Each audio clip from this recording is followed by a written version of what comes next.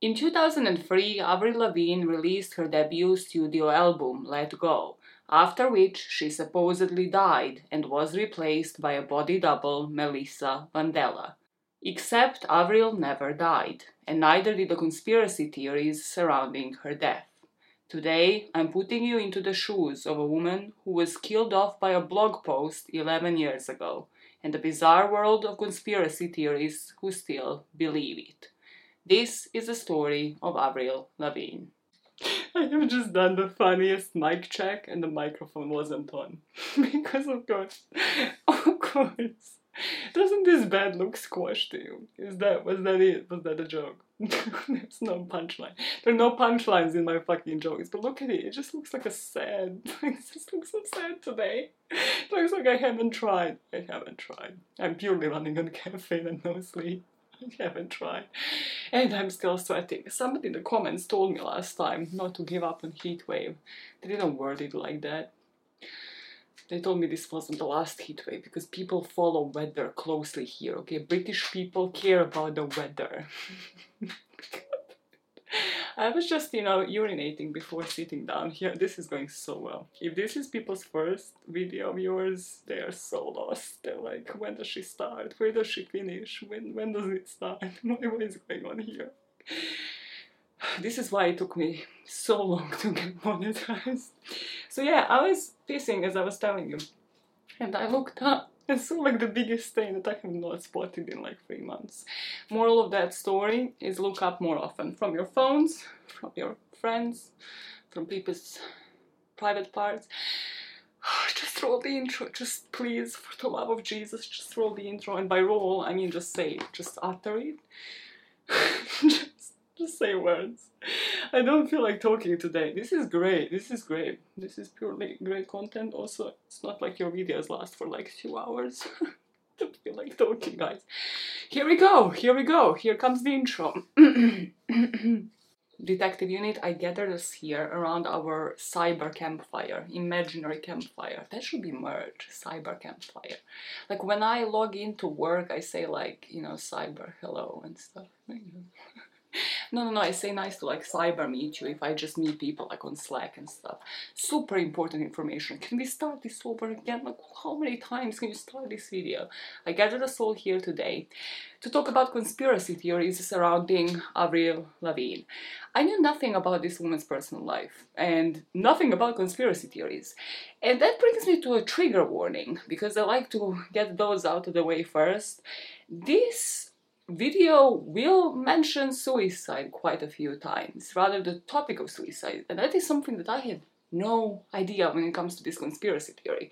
Like I knew roughly that the conspiracy theory was about Avril Lavigne being dead, however I didn't really know how this blog post had killed her off in 2011 and then why did people believe it, which brings me to the next freaking argument here. By the end of this video, I will try to be as unbiased as possible. We do deep dives here. We go through the evidence in any case, and I will try to give you the arguments for both sides.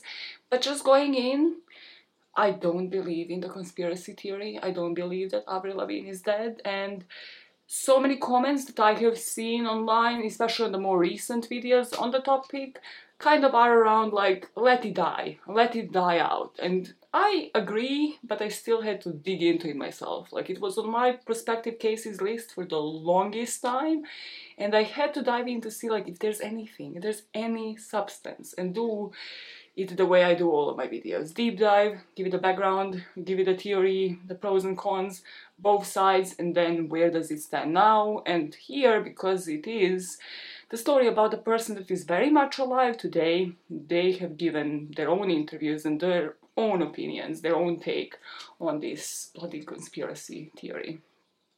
Do you think you sound more British when you say bloody? I don't try. I really do not try to sound more British. So, given the trigger warning, this topic is a lot more morbid than you'd think, and if this is your first time on this channel, I don't do entertainment takes. Even like the Honey Boo Boo, the Amber Heard and Johnny Depp, like any case that I have covered, some would say it's dry kind of coverage. It's boring if you wish. I wouldn't call it boring. I would call it detailed. That's what I would call it. Deep dives and just detailed cases, but it's not entertainment. I don't take it as such, and I don't take this topic as lightly as a lot of channels might have taken it. That being said, let us do this in the classic Mysteries with Maya style, where I am actually going to give you the short of the theory first, which isn't really short at all, but I have written it out as like, yeah, this isn't like the classic short of it.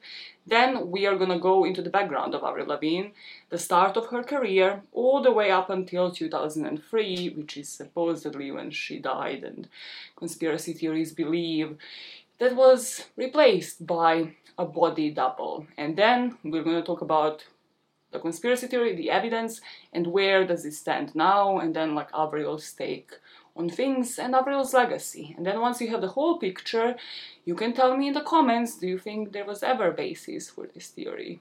Do you still believe in it?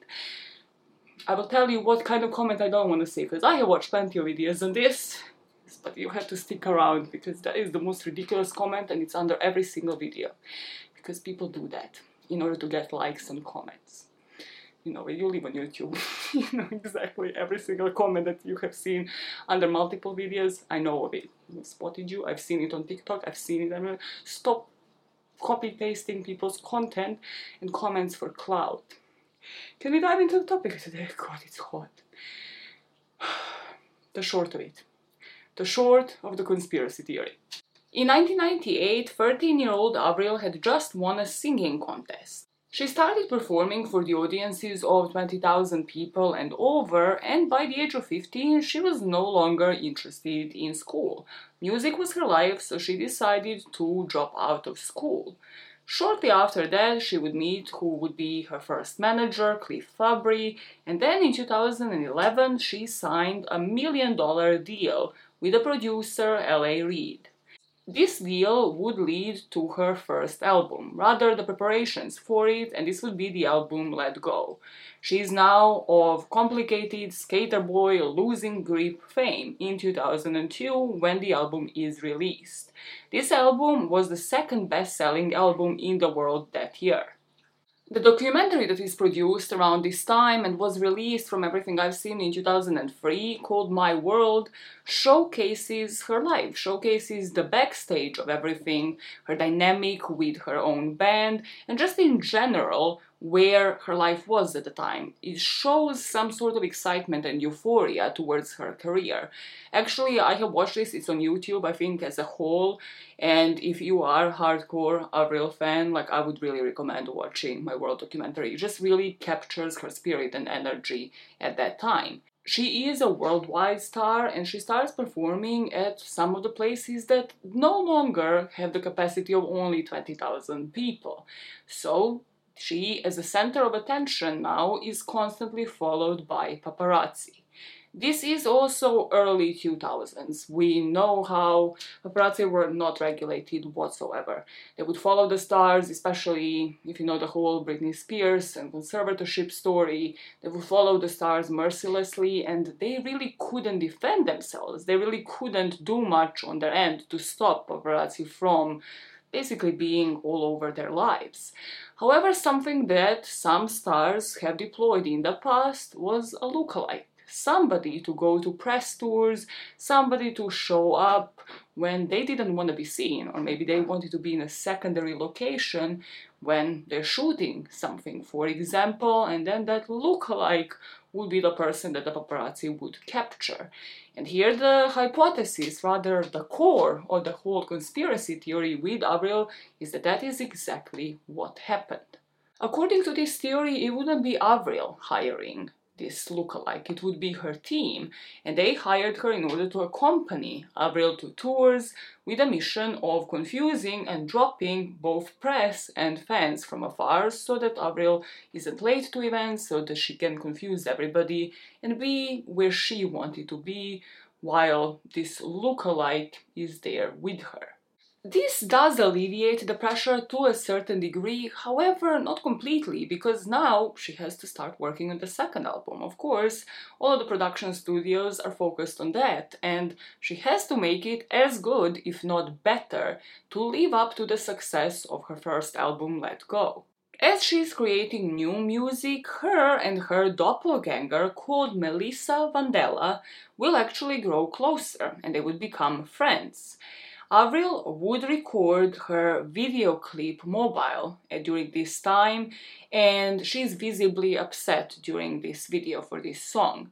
The song was released on her second album, however, the video was said to be archived and hidden for 8 years. In 2003, as she is still working on her second album that will be titled Under My Skin, Avril's grandpa dies, and he would end up dying only hours before Avril was to perform on stage. So she will still end up taking the stage and telling the audience that her grandpa just died and dedicating a song to him. Now, she tries to keep strong and keep going, but it seems like she is down, which is understandable for most of that show. And she's down because she felt most connection with her grandpa out of all of the family members, and she will say it on stage herself. She was closest to her grandpa compared to like her parents and anybody else in her family. The show will end with Avril leaving, still being down, being depressed, and supported by her band.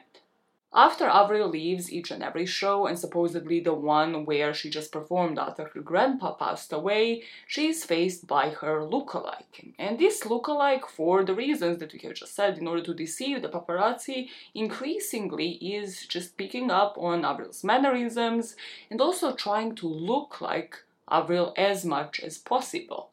And at this stage, she's dressed, she's made up just like Avril, wearing exactly the same clothes, so it's good enough for the paparazzi. However, unmistakably, she has different features to Avril Lavigne. As for Avril now, some time has passed, however, she is still depressed. She's still depressed about her grandpa's death. We have no idea about the dynamic with her family at this moment in time. However, if we are to listen to some of the lyrics to the songs that she has created at this time, like the one where the video will be archived and hidden, called Mobile, possibly she's just lying down, watching the mobiles on her ceiling. These are the objects, from what I gathered, like like when you put it into the baby's crib, that's what is known as a mobile. And the lyrics to this song state, "When I turn my back, I get out of control. I'm a mobile. I'm a mobile hanging from the ceiling. Life is a mobile." Avril will soon disappear, and the production will start looking for her along with her family. Avril, at this point, in this theory, may I add and emphasize on it, is found dead at home. The way that this blog post states that Avril had been found was hanging from the ceiling by a rope. The production managers get in touch with Avril's family, and they all agree not to disclose of her death as of yet, because the second disc was already in the works. It was already about to be released, and this would be increasingly bad press. So Avril's family agrees to this and agrees for the production studio to release the record first, and then, maybe they'll decide to release the news of Avril's death later.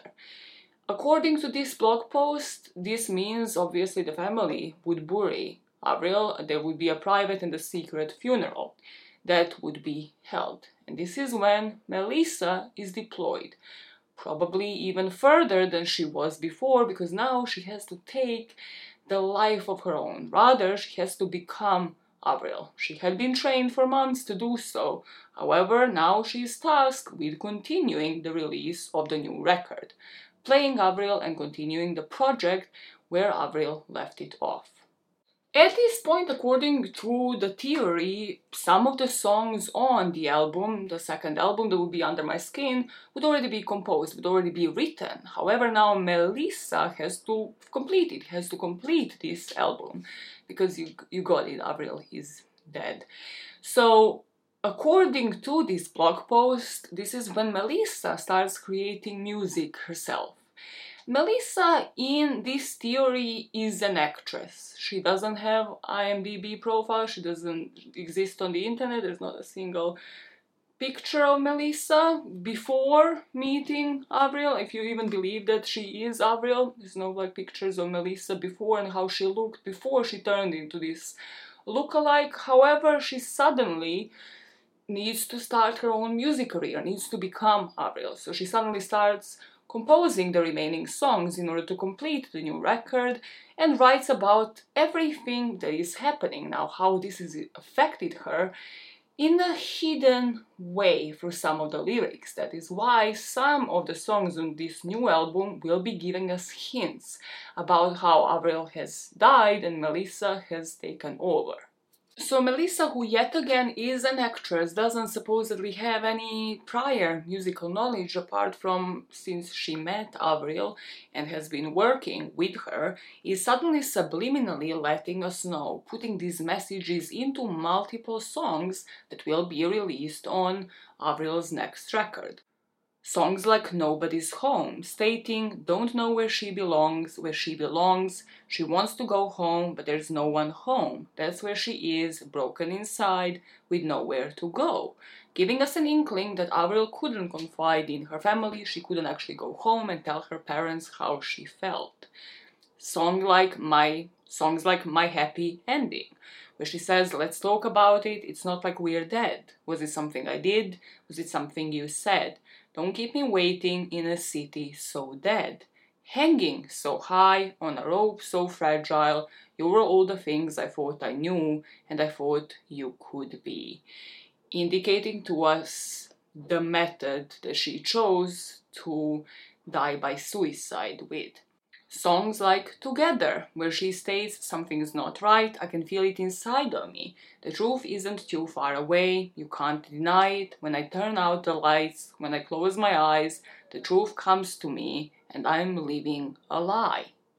Apart from the songs, some of them that we're gonna analyze in more detail later, of course, Melissa now is responsible for everything, from the album covers to the performances to how she actually dresses and appears, and she would choose to actually indicate to us that she indeed is an imposter through the album covers as well. So on the cover for Under My Skin, there is an analogy to a secret funeral through the promo pictures, through the picture on the cover of the album where Avril is in all black and she is crossed out with a red cross that indicates that Avril is no more, and also red can indicate bloodshed, can indicate something sinister actually happening here. So there are always these hidden messages through the songs, however also through the press releases, through how Avril is dressed during the press releases for this album, and also through the album covers. At this point in time, so still in 2003, a band member that you see in my World documentary is a famous guitarist for Avril that worked alongside of her, called Ivan Taubenfeld. He decides to leave. So according to this theory, the lookalike Melissa and him worked on one last song, and the song is called Best Years of Our Lives. So you hear Avril singing. Rather, according to the theory, you hear Melissa singing with Ivan. And Ivan would leave the band and write this farewell song. They would record it together, and the song would state, I'd never thought I'd lose my best friend. In 2004, Under My Skin is finally released, and the fans immediately spot how there's a much sadder tone to this whole album. Most of the songs are ballads. They're songs like Slipped Away that are just fully dedicated to Avril's grandfather, and the fans already know, like the real fans who were basically going to Avril's Try to Shut Me Up tour and have witnessed her performance stage, know why this album is sadder. However, the conspiracy theories believe that the case is that this album just has all of these sad, depressing tunes because Melissa is trying to give us the clues about Avril's passing and about how she's an imposter who has taken somebody's life and has taken over Avril. Between this point, so 2004 and 2007, the fans are split, and it's way too late for somebody like Melissa, Avril's family supposedly, and then the whole studio, the whole production, to now go back and confess that Avril has actually passed away. Like, the whole album has been released. And they're somehow still getting away with it. That is all the way up until 2007. So during those 3 years, Melissa has managed to convince most of the fans. In terms of her look, style, even appearance, they're noticing a difference. However, still some of the songs on Under My Skin are produced and supposedly recorded by Avril, so Melissa is just trying to fit into that and obviously has given us clues in so many other songs. However, people are starting to speculate and comment on different physical appearance, comment on all of the differences between new and old Avril. However, the lookalike will continue to adapt as much as possible. They would achieve somewhat of public acceptance and everybody would move on. That is, of course, until the next album had to be released. And now it has been already 3 years. They have to release some new music. This is when the best damn thing comes out. And if you know of the album, you know that this one is completely different to anything that Avril had done in the past. Avril sounds different, her voice sounds different, her looks have completely changed. She wears wigs in most of the music videos for this album. The songs are a lot poppier. The look of her wearing a tie and just loose jeans, like the skater boy look that we have known Avril for, is just completely gone. So once again, there is a stir and there are fans that are claiming that Avril had just changed too much. Older fans don't like this new Avril. They don't like her voice, they don't like the looks. They're just not really accepting of how the industry has changed her. And this is what started stirring the conspiracy theories, that it isn't just the industry, that this is a completely different person. According to this theory, or at least what I had gotten from this blog, there are new fans. Obviously, she has gained new audience who possibly have just heard about The Best Damn Thing and have just heard about a couple of songs from her new album.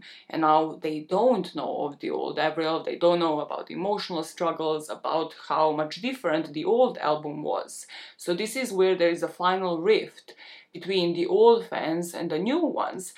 And again, according to the blog post, it makes me feel like you can only believe into the conspiracy theory if you had known Avril from before. So like the new ones, they're oblivious to it, they don't know of anything, they don't believe and can't believe into it, because obviously they have only known Avril from this point on, if that makes any sense. Nothing here will make any sense, just FYI. But we continue. I digress and we continue. In 2011 here in our timeline, we do have quite a skip there, because apparently there's nothing really happening supporting this theory, nothing much, except from like all the changes in appearance and everything I just said. 2011 comes around and the video for the mobile, the song that had been hidden, leaks on YouTube. And there is a timestamp to this, so we know that this video had been leaked and that it had been recorded when Avril looked much, much younger. So back in 2002, from what I've read. And the reason for this, if you don't believe in the conspiracy theories, is that Mobile was scheduled for a release but was scrapped because possibly of its underperformance, because there were better singles on that album, like Losing My Grip, Complicated, like there were a lot better singles on that album, so they didn't really think that it will yield much success. They archived it and then released it only about 8-9 years after the album had been released. There's another divide here now with the video release, with the fans who believe that maybe this was due to the contact with the label, her not fitting the whole style of the album, rather this song not fitting the whole style of the album, or just not being good enough, people thinking that it will underperform.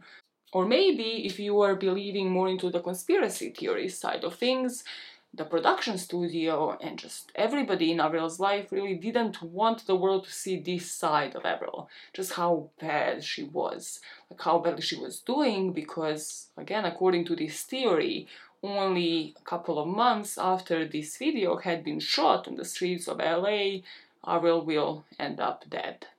In our timeline here, 2011 comes around, and this is when this theory of a doppelganger, of a look-alike, will be actually exposed to the internet through this Brazilian blog post.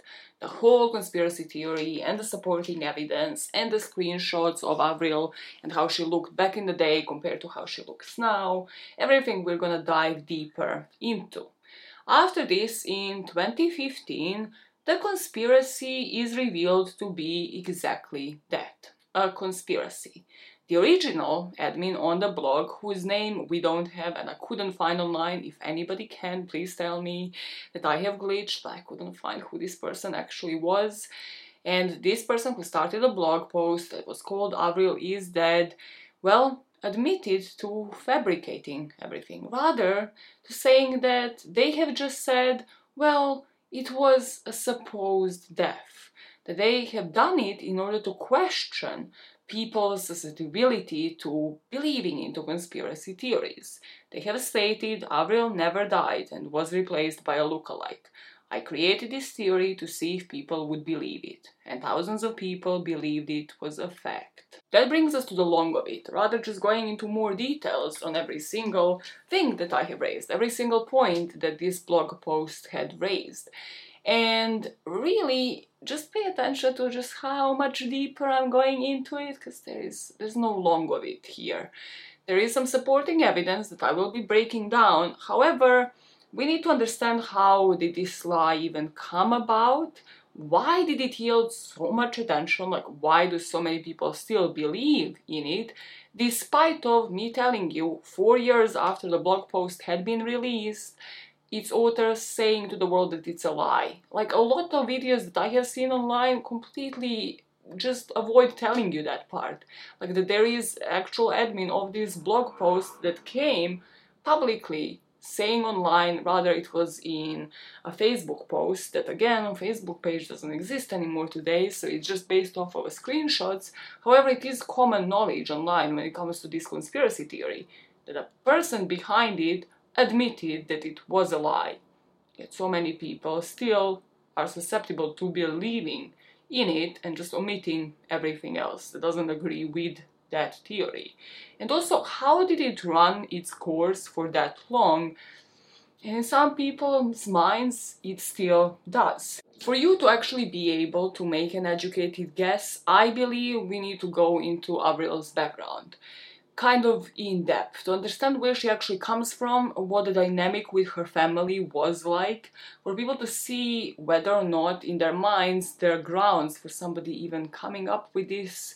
Because you have to think, for somebody to actually come up with this kind of conspiracy theories, they have to at least believe that they know Avril on somewhat of a personal level. They need to at least believe that they're a fan who kind of knows the ins and outs of somebody's life in order to even be able to convince people that this is actually what she would do. I don't know, at least in my mind, that this is actually what her production team would do, that this is how this would work. Because for it to run its course for this long, I have to believe that this was somebody who thought they knew who Avril was. And you tell me what you think when I kind of tell you a bit about Avril. So Avril was born Avril Ramona Lavigne in September of 1984. For the controversial take in an already controversial video, especially if you have listened to any interviews that Avril had done when she was younger promoting Let Go, she sounds Canadian. In some of the more recent ones, I would maybe say she had lost a bit of her accent, sounds more like Americanized. However, she definitely sounds Canadian in those couple of ones, and that is because she is Canadian. She's one of the biggest Canadian artists that there are. And she was born in Belleville, in Ontario, and even before making it, even before winning that singing contest when she was only a teenager, she actually started performing from an early age. Her grandpa on her mom's side, called Maurice Eves, was born in Quebec. and he would be the member of the Royal Canadian Air Force, marrying his wife, who was a French native. Their son and Avril's dad, Jean-Claude Lavigne, was born in 1954 in France. When Jean-Claude was a child, the family ended up moving to Canada, and in 1975, Jean-Claude would marry Judy, who would be Avril's mom. The family would name her Avril, which would be the French word for April. And her dad would say that they noticed her vocal abilities from when she was 2 years old. She would be singing on her way home from church, and they literally just noticed her when she was singing Jesus Loves Me. So she had an older brother and a younger sister. However, with Avril, they immediately noticed this talent. And the brother and the sister didn't really care for it, like it was said that both of them teased Avril and that her brother used to knock on the wall because Avril used to sing herself to sleep, and he of course found this as a kid to be super annoying. However, her parents didn't, and they actually encouraged her career, especially her dad, from what I've seen. So, as this singing ability was evident since Avril was 2 years old, she started performing at church and also at local events. To fight without saying a word, walks back into my life like it's all gonna be alright. Don't you know how much it hurts when we don't talk, when we don't text, when it doesn't feel like we're even in love? It matters to me. This to me is actually crucial when thinking about Avril and also thinking about, like, is there any legitimacy to this conspiracy theory? Her family seemed to be religious, as you probably already gathered just from like a brief description. So it seemed like in line with their strict Christian faith, they would carefully like monitor what kind of music she was actually consuming. And this is actually why even when Avril performed like at country fairs, on any events, mostly actually to do with church, she was singing songs by Shania Twain, by Garth Brooks, by the Chicks. Like she wasn't really listening to, I don't know, pop songs of the time or like something modern like that would be possibly like on the charts. And that was probably influenced by Avril and maybe her choice in music, but also probably by the parents and what kind of music they exposed her to. That is just my supposition, like nobody actually states that outright, but regardless of how you think like this inspiration for her came along, her parents supported her singing. Her dad bought her a mic, a drum kit, a keyboard, several guitars, and they would convert the basement into the studio so that Avril can perform and practice. From performing in church, in karaoke sessions, in country fairs, Avril started becoming more and more comfortable and actually writing her own music. Her first song was called Can't Stop Thinking About You, and it was about a teenage crush that she would later in interviews describe as cheesy cute. So this brings us to 1999, when Avril would win a radio contest to perform with Canadian singer Shania Twain. And this would be before the audience of 20,000 people. The two of them sang Shania's song, What Made You Say That? And Lavigne would tell her that she aspired to become as famous as Shania was at the time. Now, obviously, this kind of performance would finally expose Avril to people in the industry, to really big names, like folk singer Stephen Med. Stephen would invite Avril to perform on his own songs, and she would be on his album from 1999 and then 2000. However, it wouldn't be until December of 1999 when Avril was actually singing at a bookstore in Kingston, Ontario. And this is when she was discovered by her first professional manager called Cliff Fabry. Not to go into too much detail here, but the VHS tapes, her family supporting her, recording her sing, also like all the karaoke sessions actually proved to be handy here, because Fabry would send it to like other music executives. And finally, it reached the desk of one such L.A. Reid, who was the American record executive, still is from what I've seen. So in November of 2000, Avril was invited to a Manhattan studio for L.A. Reid to hear her sing. And after a 15-minute audition, Reid was so impressed that he immediately signed her to a deal worth of $1.25 million. And this would be for 2 albums, and then extra $900,000 for her to publish in advance.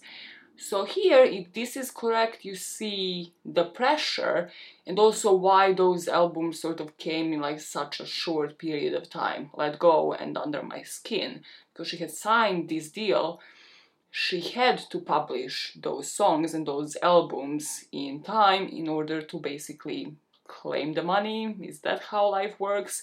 Like, you get the pressure. If you believe in the conspiracy theory, again, this is where I would find my evidence. Like, this is where I would start from. Like, she had to complete this deal, otherwise everything falls through. At this point, at the point in time when Avril signed this deal, she was very much into the skaters clique, like into the skateboarding clique in her hometown. And here now, with the prospect of the deal, she wanted to really quit school. She wanted to drop that behind. She was never really interested in that. And finally, with this prospect of making money, doing what she liked, and with the support of her parents, she decides to do just that. So the only thing that now the studios had to do was actually form her band. And they made sure to form it with the members of Closet Monster. And this is because they wanted young performers that were Canadian, that were up and coming in the punk rock scene in order to fit Avril's personality. Because again, you have to think where we are at in this point in time. This is early 2000s. Everything you were to hear, especially from female music artists at the time, would just be, I don't know, cheesy, pop, very chart-like, or it would be a Shania Twain, it would be like more country, I guess. There was never really an artist, especially Canadian artist, that really wanted to stick to their own style, and where studios were fighting to do that for her as well. At this point, it didn't seem like they wanted her to change, and this is what appealed to Avril in the first place. With this deal ready and with a band by her side, she's now in the studio trying to create her own songs. However, there were some good collaborations, there were some songwriter-producers that were working with her. However, nobody really matched Avril's voice. She wasn't really to have like any duets, any features when it came to this first album. And it was only when Avril was to go to LA in May of 2001 and create 2 songs with the Matrix production team, including Complicated, which ended up being a hit, and her debut single, that the record company thought, okay, she had a major breakthrough. The way I read through that is, it's only when they let her be herself and not try to fit her into like the commercial image that they have had of the artists at the time, they were like, oh, we have a hit, wow, how freaking revolutionary. Now, Avril is 17 years old when Let Go comes out in 2002. And just so you know the level of success we are talking, obviously, the hits from this one, it's the most famous songs that Avril had released, from Complicated to Skater Boy, Losing Grip, and it immediately reached number 2 on the Billboard 200 albums chart. It peaked in multiple countries, and at 17 years old, Avril was the youngest female soloist to have a number 1 album on the UK albums chart at the time. By May of 2003, Let Go had accumulated over 1 million sales in Canada, and Complicated was one of the best-selling Canadian singles of the last year of 2002, and one of the decade's biggest hits in the US. followed by Skater Boy and I'm With You, who also reached the top 10 in the charts. Avril would be named Best New Artist for Complicated at the 2002 MTV Music Awards. She would also win other awards and nominations. She would get the World's Best-Selling Canadian Singer Award at World Music Awards and was also nominated for 8 Grammys, including Best New Artist and Song of the Year, again for Complicated. Beyond that, at this point, everybody wants her. And this is because she was seen as anti-Britney at the time. So when I say everybody, I mean more alternative magazines. So for example, she would pose for the cover of Rolling Stone magazine in 2003. She would perform Fuel during MTV's Icon Tribute to Metallica. And during her first headlining tour, the Try to Shut Me Up tour, she would cover Green Day's Basket Case. So she was the more alternative version of what people saw on TV. And especially for young girls, I would suppose like this would be so powerful. I know for me it was as I was growing up, to see a different range, to see like yourself possibly represented on TV. If you don't identify with Britney, with Christina Aguilera, with the songs at the time, with the whole Photoshop era or the time, like you could really identify here with somebody like Avril Lavigne. What this really meant for the industry was that the studio, like the production, everybody just let the skate punk persona actually come out through this album. And this had led to her impact on the industry. Avril is considered a key musician in the development of pop-punk music, and she paved the way for female-driven, punk-influenced pop music. This is expressed through the documentary that I have mentioned in 2003 called My World, that follows her on tour. It's very much her skater boy era. She's drinking beer with the bandmates in the backstage. She's on the subway. She's goofing around with everybody that she works with. She's traveling the world, and you can see the style expressed. You can really see what people will consider the old Avril, the real Avril.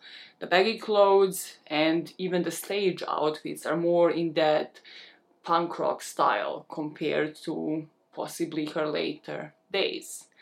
This is also the time when in 2003 her granddad dies. And according to a couple of Google searches, I believe that this is true information. This is actually when it happened, and we know it did because Avril actually performed on the stage. She would be going to different cities for this worldwide tour, and on the stage, just after her grandpa passed away, she comes out, still decides to perform and not to cancel the whole performance, and she says that she hasn't been close to very many family members. However, a couple of hours before her show, her grandpa passed away, and she decided it was a very important show and that she has to do it. She dedicates the show to him, and she says that she wasn't going to quit. And I've never had anybody close to me die before. I've never known anyone that's passed away before, so that was really shocking to me. And also, haven't been close to very many family members, and I was close to him. And so that was really difficult. A couple hours before my show, and I was, I could have said no, I don't want to do the show, but I decided it's a really important show, I gotta do it.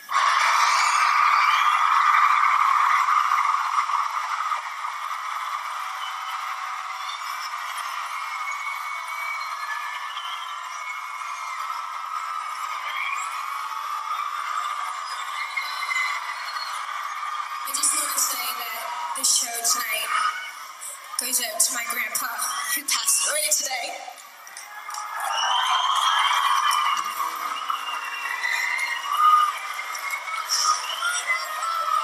Just having him in my head, I just broke down, and I wasn't gonna quit, And the reason why I did the show is because I knew that he would want me to go on.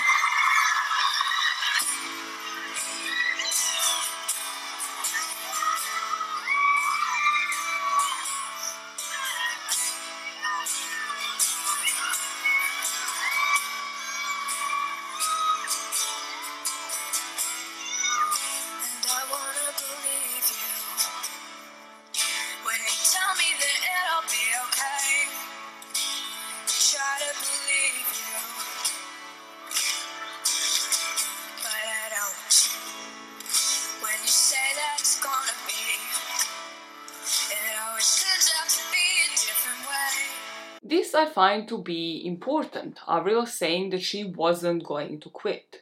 So before we speak about how this event triggered her supposed doppelganger's mission and Avril's death, let's describe a few traits of hers at this point in time. So I already started talking about Avril's style. And in her own words, during the decade of 2000s, and in the words of most critics and publications, Avril's first three albums were a mix of pop punk, alternative rock, and pop rock. And they were kind of influenced by that post-grunge sound. Her first album, Let Go, was classified as a pop rock and alternative rock album. And at this point, sound-wise, she was mostly compared to other female artists like Alanis Morissette. When it comes to Under My Skin, musically people have noticed it's noticeably darker, and it kind of verged on nu metal. So at this point she was mostly compared to Linkin Park, Evanescence, due to that nu metal influence. Further down the line, however, especially with 2007, when she released The Best Damn Thing, it seemed like she abandoned this alternative and post-grunge style in favor of these pop-punk tunes. Musically, this is when people started saying that this is a combination of cheerleader-inspired bubblegum pop melodies with punk rock riffs. And later on, in 2010s, her sound started being even more softer and poppier, characterized by pop rock songs and really less and less of the grungy guitar-driven songs that were her signature in the Let Go days.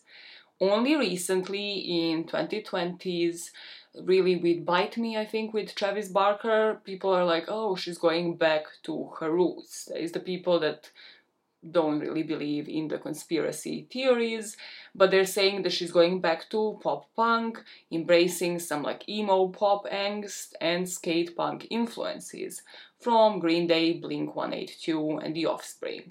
And a lot of people are kind of having still that divisive opinion on Avril and how, even if they don't believe in the conspiracy theories, there was an era where for whatever reason she has completely changed her style, her sound, what she sang about, and just like her whole image. And that is why so many people believe in the conspiracy theories, because they don't believe that Avril herself would really voluntarily change that. However, if she actually passed away and was replaced by somebody, well then that person might have altered her own image and might have been giving us clues all along.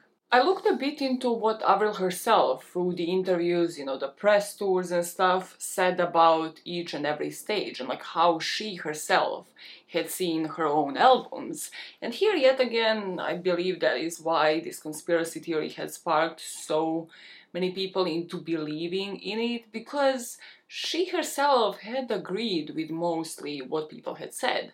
So about Let Go, she actually said she preferred songs like Losing Grip instead of her more radio-friendly singles like Complicated, saying that the songs that she did with The Matrix were good for her first record, but she didn't want to be that pop anymore. In her own words, her second album was darker because she had gone through so much. That's why she's talking about it: boys, dating, or relationships. However, her third album, The Best Damn Thing, wasn't personal to her. She said some of the songs that she wrote didn't even mean that much to her, and that it's not like some personal thing that she was going through. Her objective in writing that album was simply to make it fun. Something that I haven't actually seen mentioned and I wanted to is nobody makes a correlation between her private life, so like who she is dating or allegedly dating, during these early albums, like during the early releases, and how that might have actually affected her. So she kind of insinuates in these interviews that I have read in like magazines and stuff. But here, from what I have seen, she has been gossiped like to be with different people at the time, but there was no like serious relationship that she would actually publicly state and we would publicly know of that would lead to marriage, or like just even the two of them appearing in public, and that probably also has to do with the songs, with what she talks about, her dating, basically going from teenage years and the first crushes on to something more serious. And that actually leads us to the next album. So after The Best Damn Thing came Goodbye Lullaby, her fourth album, and she said that this was a more personal one than the earlier records. She said it's more stripped down, deeper. All the songs are very emotional. Avril would say on the Late Late Show here that her fans look up to her, and that's why she made the song so personal. It's all about things that she has experienced and things that she likes or hates. She writes for herself and hopes that the fans like what she has to say. Apart from how she sees her style and like just in general music through the years, I think it's important that she in her interviews also stated that she thought to write her own music. And I think this was only a debate, quote unquote, in her very early years. She said that she had been writing most of her songs from what I have seen, and again, I haven't seen her being questioned on that sort of later in life. I had only seen it about Complicated Skater Boy and I'm With You, so the songs that trio at Matrix supposedly had written. Avril had always said that she was the primary songwriter for every song on the album, stating that none of those songs aren't from me. And here, I again, in the context of the conspiracy theories, ask you to think about the songwriting itself, because a lot of people will debate on her voice and how her voice might have changed, and we'll touch upon that later. However, we are to say that some of the songs for Under My Skin have been written by her if she writes her own music, which we believe that she did, and she does still to this day. But then some of the songs weren't, and they were just written by the studio, by Melissa herself. Like, Melissa has even more skills than we apparently attribute to her. She's an actress, she's a songwriter, she can suddenly sing. She isn't just, a doppelganger there playing up a character for the paparazzi. But then not just that, she sort of develops throughout the years and like completely, yes, maybe changes from what Avril used to sing about. And then now she's suddenly coming back to her roots because it's too suspicious. People have been speculating for so long. So Melissa has suddenly completely taken over and has been doing her own songwriting. If we are to actually break down this theory bit by bit, what do you think? Is it possible? Is it completely changed in terms of songwriting and what you have known Avril to sing about, compared to what she sings about today and how she writes her songs? Because that's where I think like are the little nuggets if somebody is to actually take this conspiracy theory seriously, where again I would focus on. Her musical career and her songs wouldn't be the only thing that Avril would end up being attacked about. She had to really defend her image and her style throughout the years, or rather explain herself as to why it had changed. And she would say about this anti-Britney image in the beginning that she's not made up, but she's also not being told what to say and how to act. So people, the press probably, have to call her anti-Britney, which she is not. However, by the November of 2002, she stopped wearing ties, her signature ties that she would always have over usually white shirts. She claimed that she felt she was wearing a costume. She started making a conscious effort to keep her music and not her image at the forefront of her career. And eventually she would start talking about her image and justifying it less and less. The last thing I found was from 2009 interview where again she was kind of asked to discuss her image and what she dresses and how that reflects who she is at the time. And she said she has to fight to keep her image really her. She's not going to wear skanky clothes that show off her curves, even though she has a great body. Now, eventually she took on a more gothic style as she began her second album, Under My Skin, and promo pictures of that album reflect that as well. And she started switching the skating outfits to black tutus, developing an image marked by anger. And if you listen to anything I said before in terms of like these albums and when this album came out after her grandfather's death, it matches the songs at the time. Everything just matches the emotional energy of the album, the deeper lyrics. She's angry about the death of a family member, and she's just self-aware about who she is at every stage in her life. I don't know how you see it, but that's the way I see it. It's the style matches the whole style of the album. Like, I don't see any discrepancies as so many people claim to be. It's just, at this point, she's feeling more emotional, she's making a more emotional album, she's dressed in all black. 2007, she has lived through like 3 more years, she's writing maybe a bit lighter, she's writing the music that is lighter, she's dressed in pink tutus, she's wearing wigs in the videos, she's experimenting. And you have to think about how much of that influence is actually by the studios. Again, from what I have seen, the Best Damn Thing is produced by a different studio than the first albums.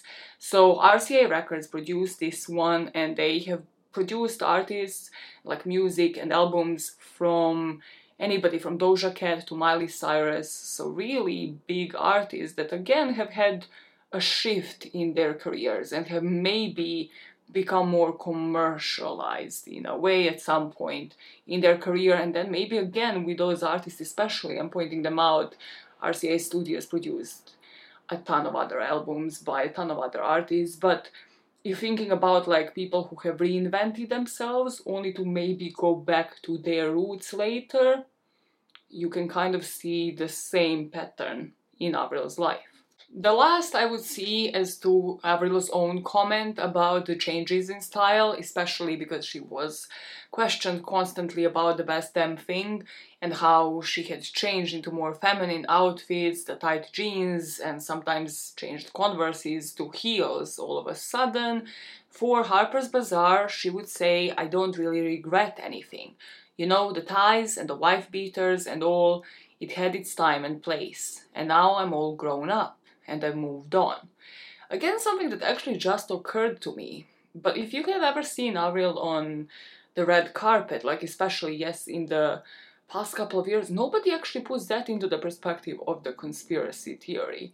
Like, she dresses, yes, still sort of true to herself, but again, she's not dressed constantly in her wife beaters, as she's saying, like in her skater boy outfits. She has moved on from that point on.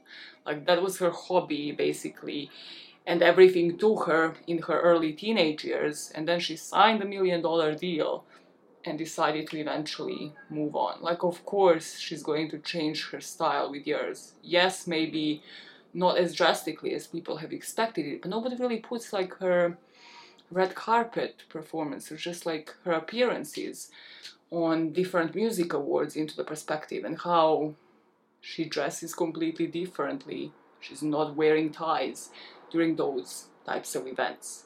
That little sideline aside, in our timeline, that brings us to 2011 and that blog post, and rumors apparently started circulating circa 2005. However, first of all, we don't know who is behind this blog post. I have tried to dig. I have read the whole blog post and it only says it's only signed by administrator. We don't know why they would wait for 8 years if the rumors started in 2005. Not even 8 years if they knew in 2003 that Avril had died at her house and that this was inspired by her grandfather's death. Why wait? Why wait until 2011 to expose something like this? How would somebody be sitting on something like this and wait for this many years? I don't know. Yet again, you tell me what you think. But this is where we go into the unhingedness of this blog post. So I'm just going to sort of read out a couple of sentences because there's some paragraphs here that are just borderline insane. So it gives us sort of a background story of Avril Lavigne being discovered by L.A. Reid, the information about her first album, Let Go, that she was just a teenager, that's why the doppelganger was introduced, in order for her to basically have somebody to avoid paparazzi. and it asks you to put yourself in her shoes. Think how hard it can be on the head of a girl her age. There is a long list of celebrities who can't stand the pressure of fame and end up in depression or drugs, and it wouldn't have been different with Avril. And then out of the bluest blue, we get to the most unhinged paragraph. No context, no explanation. This is what it says. But this is still not the evidence that she would have died. I'm just contextualizing so you can understand everything further.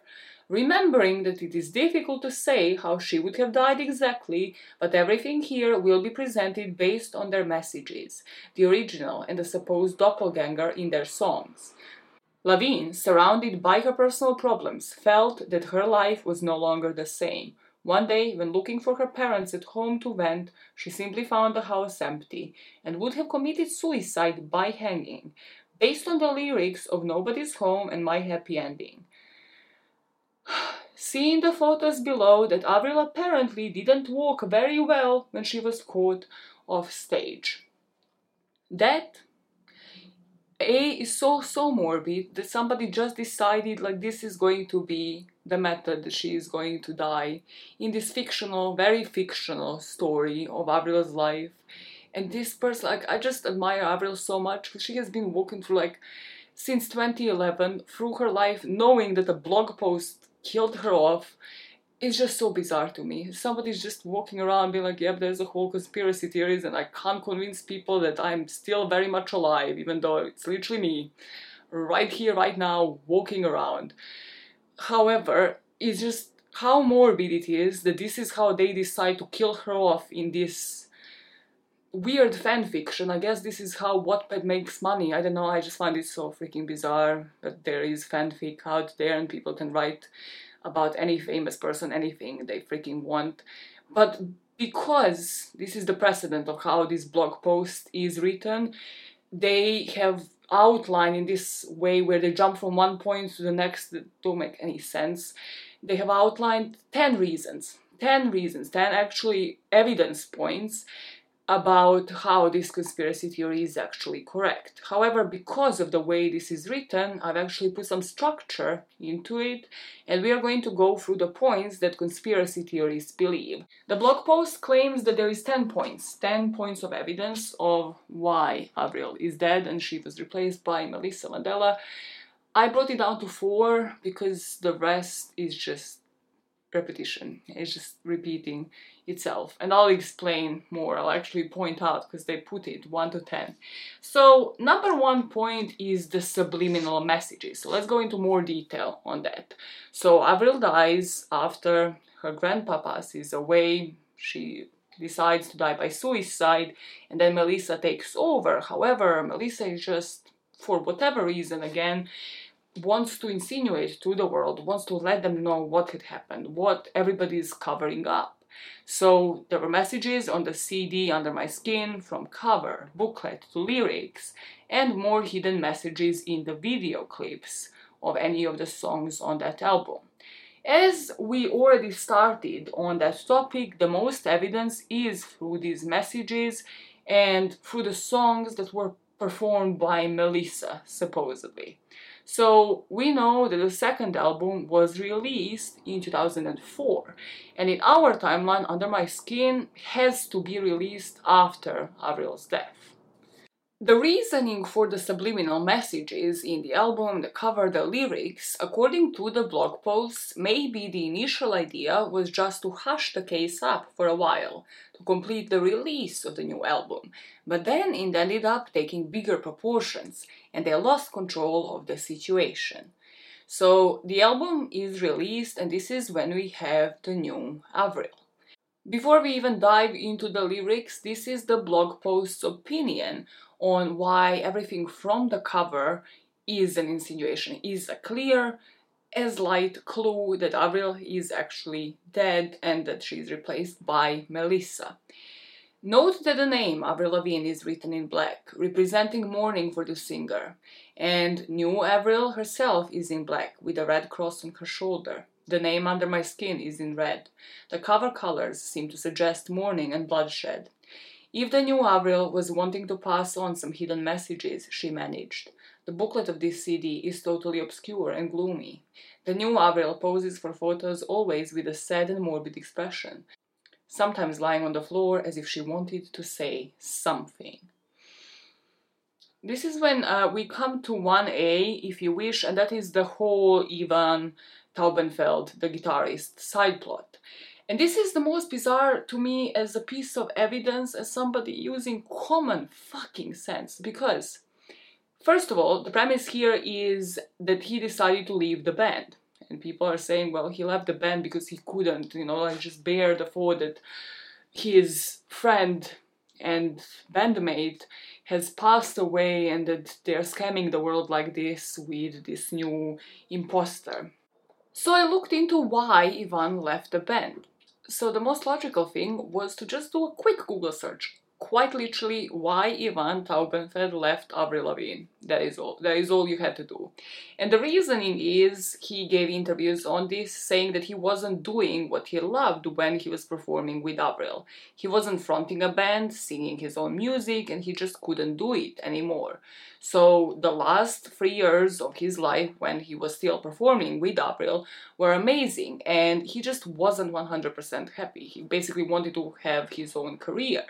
So he left the band in September of 2004, and he was signed as a staff writer with EMI Music Publishing, after which he would actually end up getting his own recording contract later. So, according to the conspiracy theory, however, this isn't what happened. Ivan hears about the death, right? He hears that his friend died, and then Avril's lookalike, so Melissa, asks him for the help on the project. So they want to sing this song still together. And Ivan, even though he knows that his friend and somebody he has been working with for 3 years, he's like, no, this is a good idea. We are going to perform this song called Best Years of Our Lives together with me and this new imposter in this life in order for the world to buy that Avril is still alive, I guess. So he leaves the band and they write the farewell song, and he records it with Melissa. Again, important in this conspiracy theory that this person knows of all of this, has been a bandmate, and has now written a song with the doppelganger. The song lyrics go like this: I'd never thought this could ever end. I'd never thought I'd lose my best friend. Everything is different now. Can we stop the world from turning? This is where I would love to know, what do you think? Cause whichever way I turn this piece of evidence, I can't make it make sense. Why would somebody who was a bandmate of Avril's, if we were to believe this theory, why would they suddenly hear of her death, and then decide, okay, no, we were close enough actually, not for me to tell the world what had happened, but rather for me to continue living a lie and create music with a doppelganger of hers, and then release that, and then I part my ways and I never speak about this again. Again, sitting on a crucial piece of information and not doing anything about it. It just seems like a lot of people from Avril's parents, who again had quite a somewhat close relationship, at least as she was growing up. They supported her decisions and her career. Maybe she wasn't as close with them because she would say that on stage later on, maybe because of the religious reasons. It would match the appearance, it would match her trying to rebel later on. But from her parents to anybody else in her life, all of these bandmates that were in the documentary My World, no, everybody apparently, according to this, would be in the know, or would realize themselves, would know that there was this doppelganger as well, because if she is there, Melissa that is, avoiding the paparazzi and stuff, and everybody just kept this top secret. Just that, for all these years, decades, just nobody spilled the beans, nobody said anything about it. Seems legit. And that brings us back to number 1, which is subliminal messages. We have to talk about more lyrics, because this is where the blog gets so much more morbid. You would think it's morbid already. No, it overanalyzes every single song on Under My Skin. Not every single one, but a lot of them that are supposedly written by Melissa, who is trying to give us clues about Avril, about her death, and trying to give us the clues about actually what happened. So we have song like Take Me Away, where the lyrics go, all I do is hide all the pain I thought I knew, all my thoughts turn to you. Back to what was never said, back and forth inside my head, I can't deal with this mess. In the song Together, Avril clearly tells us that she is living a lie.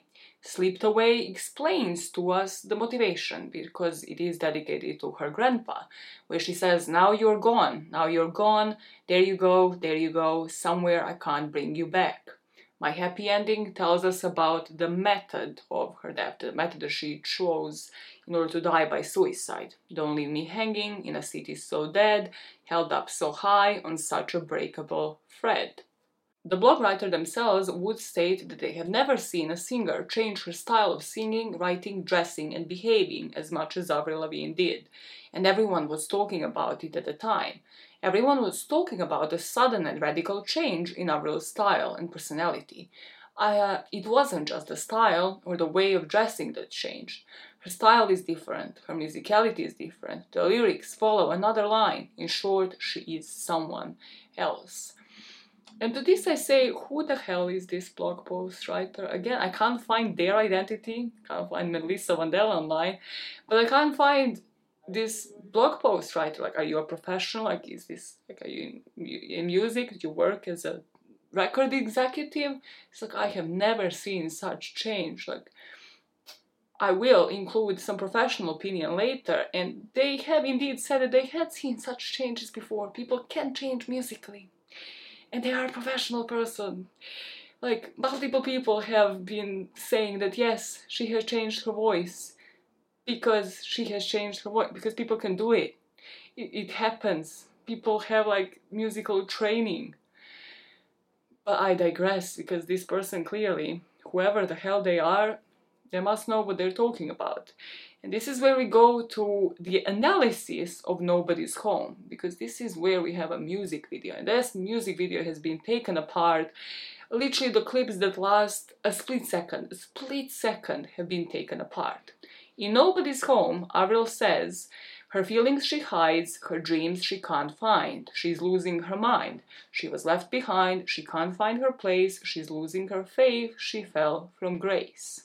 This is where I would suggest pausing this video, going on YouTube, watching Nobody's Home by Avril Lavigne, the official video, because there is a director's cut and the blog has wild things to say about the director's cut. God forbid you decide on their watch to make a director's cut, to make a different freaking edition. Go watch it, come back to this video with your own opinion, not knowing what I'm about to say, and tell me what you thought about this video. So there are two characters in it, right? Okay. First of all, before we even get to the characters, the blog says at 0.03 seconds, there's an inverted image that appears and you see stretch sound 35, as if it was in a mirror. This refers to the fact that new Avril is the mirror of the old one physically. Still, at 3 seconds, there's a letter A. Again, these things flash out to you in split seconds, but no, you have to watch it in slow motion to see the letter A appear. And there's a plus sign, and then the letter D from dead. In the clip, you see Avril singing. So there's a character 1, and Avril is playing the story in the clip. Instead of hiring an actress, she is the one that plays both roles. She's wearing a wig to show that she is somebody else. That way, we have two different characters with the same face. Melissa has been telling us all along. Like, imagine this person watching Hannah Montana. Like, they were confused. They must have been so shocked. Like, they were actually the only person shocked when Hannah Montana revealed to Lily that she's actually Hannah. Was the name of Hannah's best friend Lily? This show must everything, and yet you can't remember the names of the characters. Fake fan. Yeah, it was Lily, and then she was with Oliver. This is not a Hannah Montana channel, but this channel, Mysteries with Maya, hinges on overthinking, and this isn't where the analysis of Nobody's Home stops on this blog. Like, even I don't overthink this way. So, we have character 1, okay? Nobody's Home. We're still on it, guys. Bear with me. the character 1 wears all black. It's Avril, she's wearing all black. Rather, it's Melissa. It's Melissa. So sorry. I get so confused when they look so similar. With the fact that she wears all black, just like with the cover of Under My Skin, means that she's in mourning. The musicians are playing the violin, but there's no violin in the music. They would be representing a funeral. Character 2 asks for a ride. Why? Why would the character 2 ask for a ride? It shows that Avril was wanting to get away from everything. Maybe it also means that Avril first tried to disguise herself and run away somewhere else. Character 2 plays the guitar. It shows that she was also a singer. At 2:06, she also sings in front of a mirror. It's a mirror. It's a reflection, but not the same person.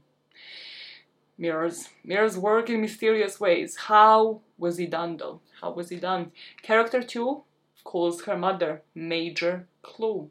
It would mean Avril called her family and let them know she decided to go home, see them, and tell them she's not well. But the mother acts as if she can't take her depression, as if she can't take her mental health any longer. So at 3:15, there's another clue. Joining the letters that appear, you have Avril 2004. Before that, there's an X that appears on top of character 1 and disappears, as if it's marking her, just like X on Under My Skin cover. It's like, she's gone. She's gone. And then follows the letters and numbers that add up to Avril 2004. Then once again, the X marks character 1. It means that character 1 is Avril 2004. And character 2 then represents the old woman who decided to die by suicide in 2003. To see it, the blog suggests you watch this video in slow motion, containing only the parts that they have just told you to watch. So only the parts that really fit into their theory. You do that.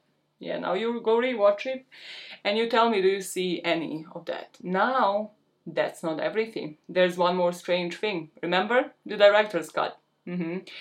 According to the blog, there is a version of the clip where the codes, this is what they call the clues, and the scene in which the mother appears are cut. So like the first initial scenes, like the supposed mirror and stuff, they're cut. And there are other different scenes that do not appear in the first one. And then they give you the link to check it out, and the link leads to director's cut. And it's like, yeah, they decided to switch it about. It's a director's decision. But yeah, they are maybe have decided that it's too obvious and have to hide the clues, depending again what you believe. So the only explanation is that subliminal messages through these songs, as most of the album was done, are there introduced by Melissa to give us the clues.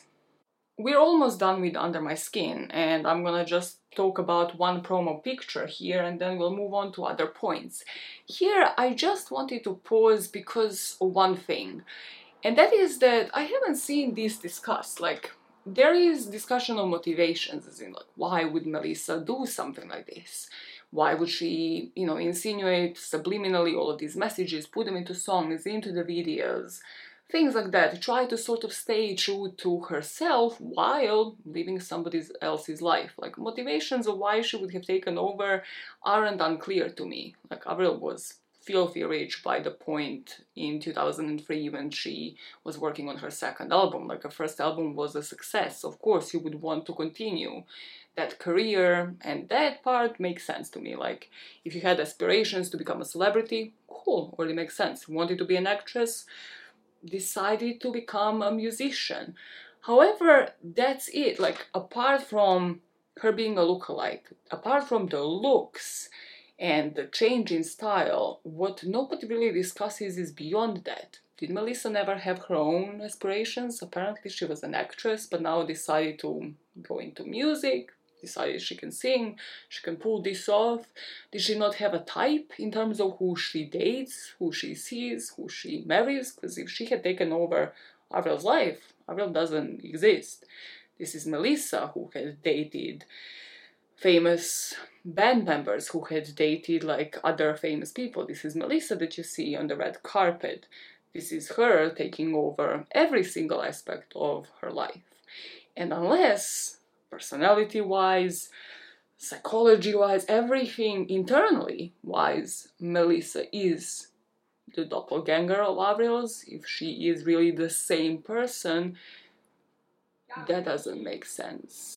Wouldn't she at some point do something that would make somebody who knows Avril, who knew Avril, who was in her vicinity, suspect like, oh, this is not how Avril would have reacted, behaved, what she would have done in this particular circumstance. So beyond the looks, beyond her being a lookalike, there are fans that have speculated like Avril wouldn't have done this commercial for like a slimming product, or like Avril wouldn't have said this in an interview, but like somebody from Avril's life, I haven't really seen that, where people in her vicinity actually suspected like, oh no, this is an imposter, this is somebody else. And those are types of quotes or interviews that I would possibly believe in, but you don't see that. You only see people on the internet speculating, and nobody really close to Avril ever giving this theory any sort of validity. To wrap up the album Under My Skin, we have this promo picture of Avril just looking pretty much like herself from this period of time, like how she used to dress, with her hair parted in the middle, with her hair sort of in front of her, like on her shoulders. However, this isn't what people are focusing on here. Rather, they're focusing on what's on the shirt, or when I say people, the blog post writer. It says that the shirt would represent Avril dead, or worse, it could be a real picture of Lavigne's dead body. In fact, it's unrecognizable, but we have to consider two things. One, that Avril would be without makeup, with her hair cut and tied, and with a few days of death, which already changes her appearance. And another, that the photo is modified with the effect, inverted colors, like a negative, and then in grayscale. Just coincidence? Question mark? Whether it's a representation or a photo of Avril herself, the fact is that this is at least weird.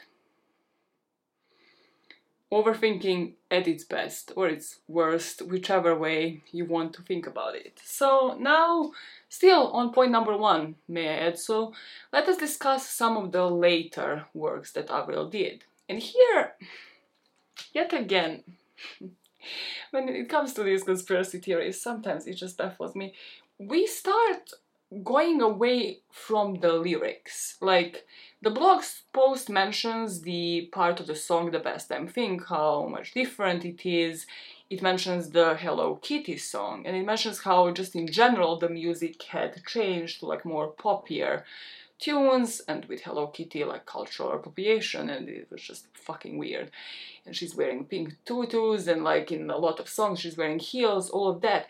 But it starts being about like style change rather than Melissa leaving us subliminal messages in the lyrics. In fact, if I'm not mistaken, the part of the song The Best Damn Thing is actually the last mention of the subliminal messages in the songs that Melissa had ever left, and there's obviously other songs on that album from 2007. So the part here that the blog post refers to is "You no will longer get." So the part here the blog post refers to is "Like it or not, even if she looks a lot like me, we are not the same." The new Avril here may be saying she's here to stay, whether you like it or not, but no longer as a subliminal message, but as a personal self-affirmation. That is, she will not live in the shadow of an old one, she will live her dream of Cinderella, which by a magic stroke turned her into a star overnight. And that is Melissa basically telling us, like, there's no subliminal messages any longer, because this is me, I have taken over, and you can deal with it, like it or not. And from that point on, that's why the commentary is mostly focusing on just the style, and with the song Hello Kitty, the cultural appropriation, and just how much Avril had just strayed away from who she really was. when Avril released the video for the hyper kawaii, which is the culture of cuteness in Japan, the track for Hello Kitty in 2014, people were confused beyond the cultural appropriation and just how wrong it was. It introduced a different Lavigne to the fans that people had known. She's in pink tutu, she's in colorful clothes with like different streaks of color in her hair, and people are wondering where are the gloves, where is the tie, where is just her hair parted in the way that we are used to it being parted. What happened to the skater boy Avril? So this is what sparked even further the conspiracy theory here, because people have started wondering, can it be that she changed that much, or is this Melissa fully taking over and showcasing her own style? Finally, again, going back to what I have said, eventually she would have been breaking through and being like, no, this is actually who I am, this is actually my own mark, and I'm finally going to move away from the subliminal messages and actually leave my own mark and give, my own stamp to who Avril truly was. One thing is changing your own style though, and like leaving a mark that way. However, how would have Melissa changed her whole voice? How is she doing it? How is she singing like Avril? How did she actually train herself? Like, if we are to suppose that Avril had passed away prior to her death, being hired by the studio, or in the months after, to match the style and the songs that Avril had already written, and then just continues singing in a way where people didn't suspect it. Well, here, according to the conspiracy theories, the question is more, what if she hasn't? What if the voice is actually the biggest clue, because it's completely different? If the copyright allows me, I will play you this video where there's a comparisons of the two voices next to each other. And according to the blog post, the original Avril has a more mezzo-like voice, where the double is a soprano. Maybe that's why the double, Melissa, would have had difficulty interpreting some songs like Avril did before when it comes to the low tone.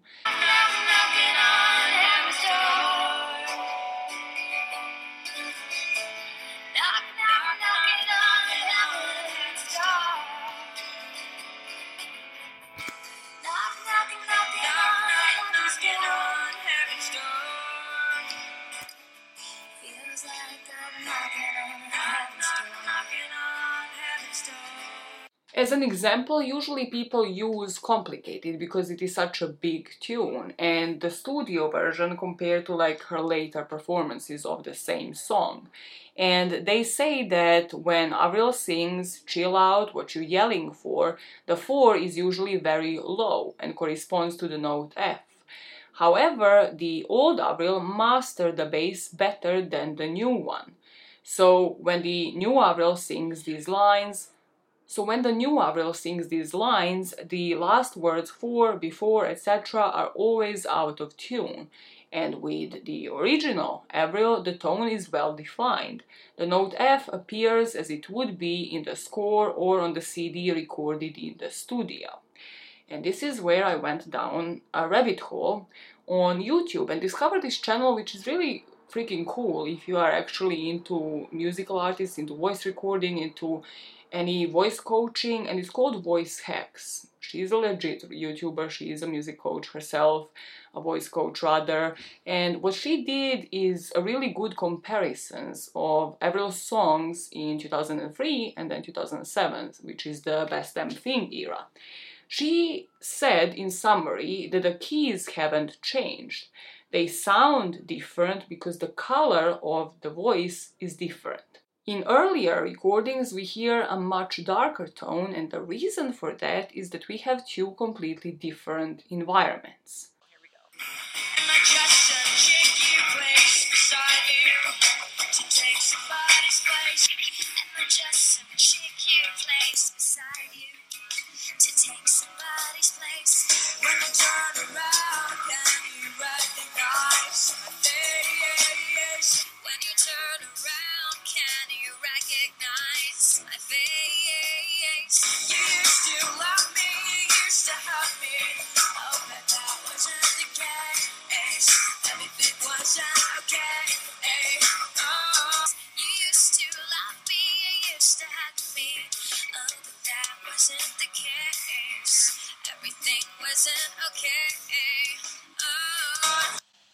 Okay, let's stop there. This video was put together by a YouTuber named The Internet Vault, and it's a comparison of a concert in 2003 to a concert in 2007.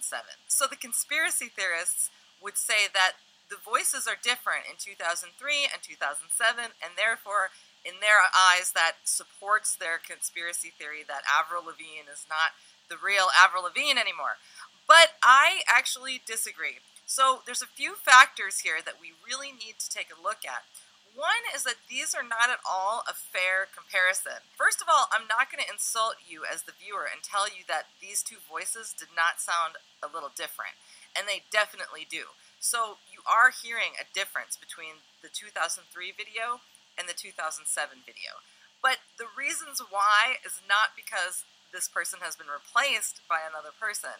There are a lot more logical reasons and valid explanations for this. So the first thing I usually ask myself when I'm doing this stuff is, what key is the original in and what key is the comparison in? And we can see that the original is in the same key as the comparison. So we haven't changed keys at all, which would be a pretty big indicator that maybe the person's voice could have changed. And so we're looking that these are exactly in the same key.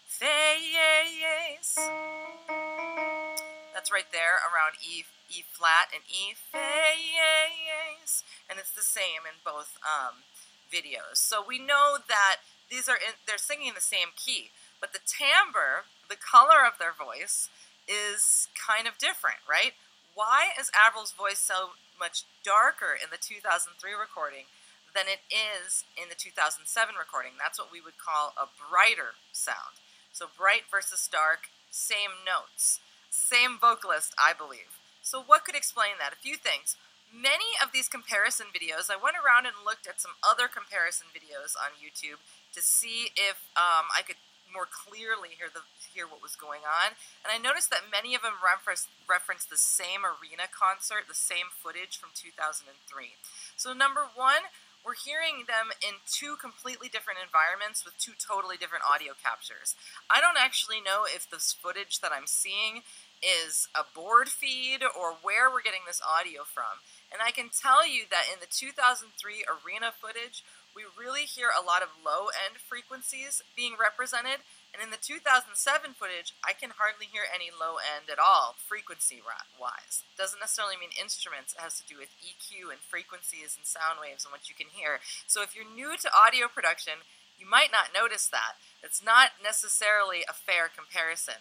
We have two totally different environments, audio settings, and microphones and processing channels that these people's vocals are going through. So that's number one, is this is not a good, the only way you could really compare fairly as far as the environment is concerned and have it not be a factor is if you had her singing in the exact same studio, in the exact same microphone, through the exact same signal processing chain in 2003 and afterwards.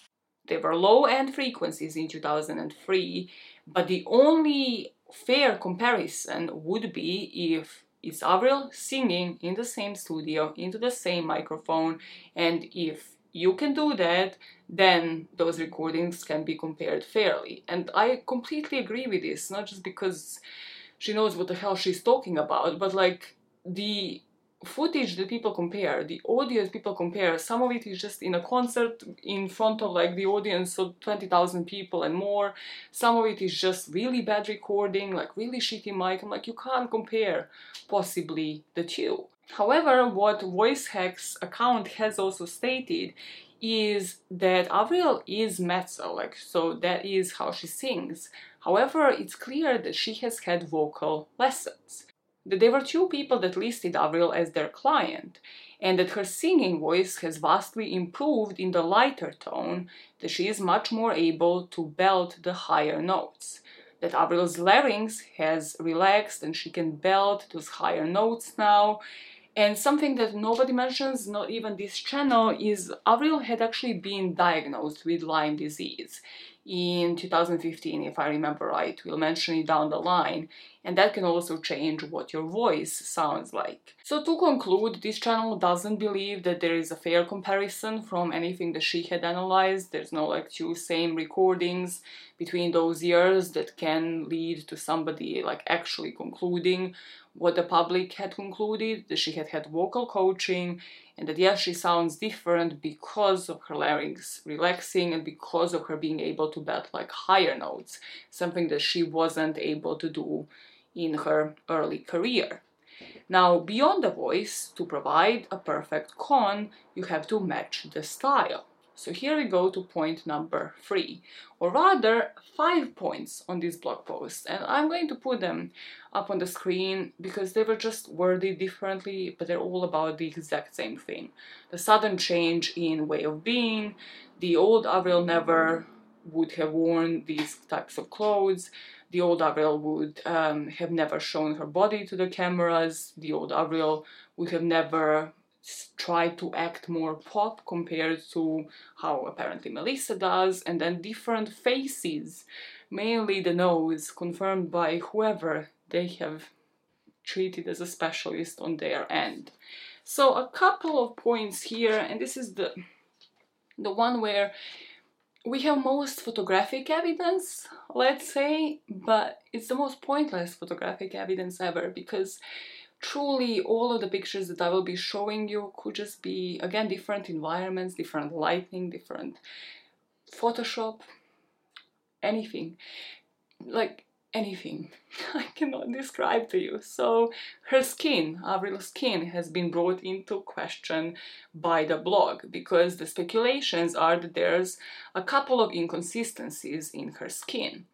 That there is a different mole pattern when it comes to, in particular, Avril's left arm, and that apparently here the left picture would be Melissa, and then there's just like a different pattern of moles on the picture of Avril from back in the day. Then there's different moles on the forehead, like in between her eyebrows, that apparently aren't there anymore. Again, even just from the glance at these pictures, you can see it's different lighting, you can see some of it might be Photoshop, her hair is parted differently, so make out of it what you would like. The blog posts and different conspiracy theories also claim that her hair and makeup has completely changed, like the way she does her makeup and also the way she parts her hair, that in the later pictures there's no parting always in the middle, that her hair is usually pushed like behind the shoulders, behind the ears, which is something that old Avril never would have done. From the wavier hair, we go on to the nose, and the nose is such a pain point for people who believe or disbelieve this theory, because Avril never came clean on this. Like, I haven't found anything where she publicly said that she had had any plastic surgery, including her nose. And now you have two sides of the internet, the side that believes in conspiracy theories and believes that the nose is a major point, that Melissa is the new Avril and that she has been replaced and that the old Avril is dead, and then there are people that clearly say that she has had some work done on her nose. It's just that Avril never fed into any of it, and that makes people absolutely lose their freaking minds. The next bit on her physical appearance, and a crucial one in so many people's minds, is Avril's height. So Avril supposedly averaged 158 in 2002, but the new Avril is shorter. According to many websites, she is now at 155. So most websites, like the general Google search first pages, on a lot of links, like, it does show that Avril is 155 meters tall. And this, again, can either mean that she had shrunk 3 centimeters, that she had lied about her height, or that just nobody bothered to check, nobody bothered to actually measure, like nobody bothered to check how tall she is with high heels on now, or like how shorter she was when she was wearing Converses back in the day. So several websites online cannot actually agree, and Avril, of course, didn't bother to like confirm or like dispel any theories. But here it's like the original Avril, yeah, she wore all-star style sneakers, but a new one, she prefers heels. So people are starting to wonder, like, well, that doesn't make sense, because apparently the new Avril is shorter. If she was actually 158, she's shorter now, but she's wearing heels more often. So how does this make sense? Did she shrink in size? When I first read this, so it's not even funny, it's not even funny. When I first read this, I thought that people meant like she grew taller, and I was like, okay, none of it makes sense. It doesn't make sense that she shrunk in her like 20s and 30s, but also it doesn't make sense that she grew taller then, because you stop growing as a freaking teenager. But I genuinely thought like people didn't realize how heels worked, and I was like, oh god. Oh, this is even worse as evidence than I thought it was. But hey, in some people's minds this is strong evidence. It's strong evidence that the internet pages cannot agree on Avril's height. You make out of it whatever the hell you want at this point. Whatever the hell you want. Not only did Avril's physical appearance change though, number 4 on my list of evidence, oh, so that means that's the last one, wow. Time flies by when you're having fun. Number 4 is the signature, and something that I put, it's just literally, this is me running out of evidence, shut up, little child, is Avril's signature and her handwriting changing, and then also this random picture of her having Melissa written on her wrist. Okay, so the blog post has this to say about Avril's autograph. We lost the ability to speak. So the blog post has this to say about Avril's autograph. Now, stop to think about something. If an artist died and was replaced by a lookalike, what would he do when signing an autograph? Well, he would have 2 options. Try to imitate the old autograph, create a new autograph. Well, look how curious. Lavigne changed her autograph too. Word by word, I didn't make this sound like catchy. I can't do that. And the only proof that people post that I have seen everywhere is this picture of, I think these were like the lyrics inside of an album, inside of a cover, and then her wishing people Happy New Year. So I looked at her signatures, and there seems to be 2 different ones that she kind of alternates between. I haven't seen like the comparison again of signatures like 2003 and 2007, so the ones I've seen online, I think she oscillates like when she signs her guitar and her CD covers, she does it in one thing, and when it's an autograph, it's obviously a bit messier. She doesn't have as much time to sign like thousands of autographs. Just again think about how these are signed and then sent like in pre-releases and things like that, so obviously they would look a bit different. As for the handwriting, again, I don't see it. We are talking handwritten notes to fans here, and here there's no further supporting evidence. Speaking of handwriting, there's another picture. And according to a Vice article, this is a supposed promo picture for Under the Skin, with Melissa as a name written on Avril's hand. Other people in their analysis of the conspiracy theories have said that this might be just her giving a shout out to a fan, like why would it be a promo picture, it doesn't really make sense, or it could be Avril giving herself some press if he died down, because if she heard about this conspiracy theory, why not? Why the hell not? Like, give herself some publicity by putting the name Melissa on her knuckles. The blog post summary of Avril being dead gives us 10 reasons. I brought them down to 4. So, legit arguments or not is my question to you at this point. Because now we're gonna go into where this theory is now, and then Avril's opinions on it, and the legacy of Avril, and truly do we really believe that this is true, what this blog post has stated in 2011 and then denied 4 years later.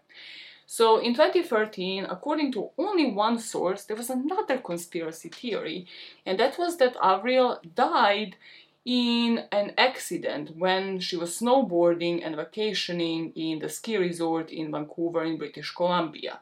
Again, only one paragraph on it online on a random freaking website, so apparently just the world wants Avril dead. I don't understand. I just actually cannot understand. But according to this one article, witnesses indicated that Avril lost control of her snowboard and struck a tree at a high rate of speed. She was airlifted by ski patrol teams to a local hospital. However, it is believed that the musician died instantly from the impact of the crash. No proof provided. Because why? Only one source, but it gives you the idea. Because I told you in 2015, a blog admin admitted that this was a lie. Yet, well, this tweet summarizes everything, people's opinions on this for us even today. In 2021, somebody put this picture from the VMAs, the interview that Avril was doing, and her name is in inverted commas. And people have started, of course, fueling the fire, saying everybody knows it's Melissa. Like, whoever edited this knew exactly what they were doing. They just knew exactly what they were doing, and it just explains to you where people's minds are when it comes to this conspiracy theory. It's just a joke to people at this point, and I wondered yet again, like, do they know the origins of this story? Do they know all of the details that I have told you? And do they realize how stupid this freaking conspiracy theory is? I can't believe I made like a 2-hour-long video on it, but we had to do it, okay? We had to do it, and we put it behind us in the past. In 2015, again, this theory had a life on its own because it actually rose in popularity, and I think this is what inspired the blog post writer to actually come clean and say like, hey, I never said this, I was always questioning your opinion on it. And this started with a BuzzFeed article where Ryan Broderick actually said that the opening line of the original blog post admits that this theory is a hoax, and that this blog was created to show how conspiracy theories can look true. Then there was a whole thread on Twitter where a high school student posted the bunch of claims, like what people considered evidence, about Avril dying and being replaced in late 2003. At this moment in time, however, in 2015, Avril herself is diagnosed with Lyme disease. Lyme disease, I didn't know anything about this. It's a bacterial infection that spreads to humans by infected ticks. And it's easier to treat when diagnosed early. However, here I don't think that Avril was diagnosed early, just judging by the few interviews that I have watched. And if it's not diagnosed early, the symptoms can be compared to chronic fatigue syndrome. And Avril herself had said that she was constantly tired, having loss of energy, and it can last for years. In Avril's case, I believe it lasted 4 months. She said she became bedridden, and she always talks about how it completely changed her outlook on life. You would think, hearing something like this, whether or not you're a fan, you would drop it on the conspiracy theory, at least a bit. But of course, the conspiracy theorists would not hero it. There was the picture that circulated back in 2015 where people would say that this is Avril in a grocery store buying cheese when she was supposedly bedridden because of Lyme disease. So the idea here isn't that Avril is lying about Lyme disease. It's more like this proves that this is Melissa because she isn't actually bedridden because Melissa doesn't have Lyme disease. You tell me what this post proves. For me, it doesn't even look like Avril, but again, I will let you make your own decisions. I'm just reporting on the facts, quote-unquote, of this story. This brings us finally to the blog post writer apologizing in 2015. In this Facebook post on the page that yet again I cannot actually find on Facebook right now, they said that their intention was never to offend anyone. They just created a theory to see people's reactions.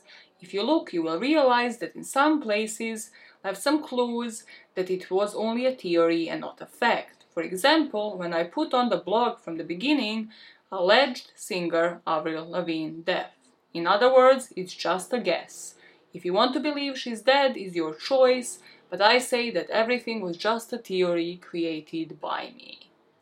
My question to this person is, why did it have to be so morbid? Why did the choice of how you kill off Avril in this fan fiction of yours, why did it have to be so morbid? Like, it's so bizarre to me that people don't focus on that. Why?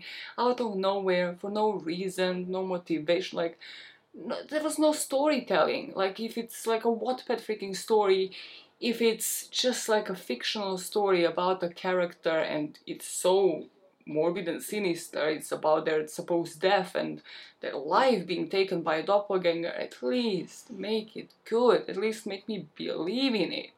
It just doesn't happen, and I have done a freaking whole ass deep dive on it, trying to offer you both sides, and it didn't happen.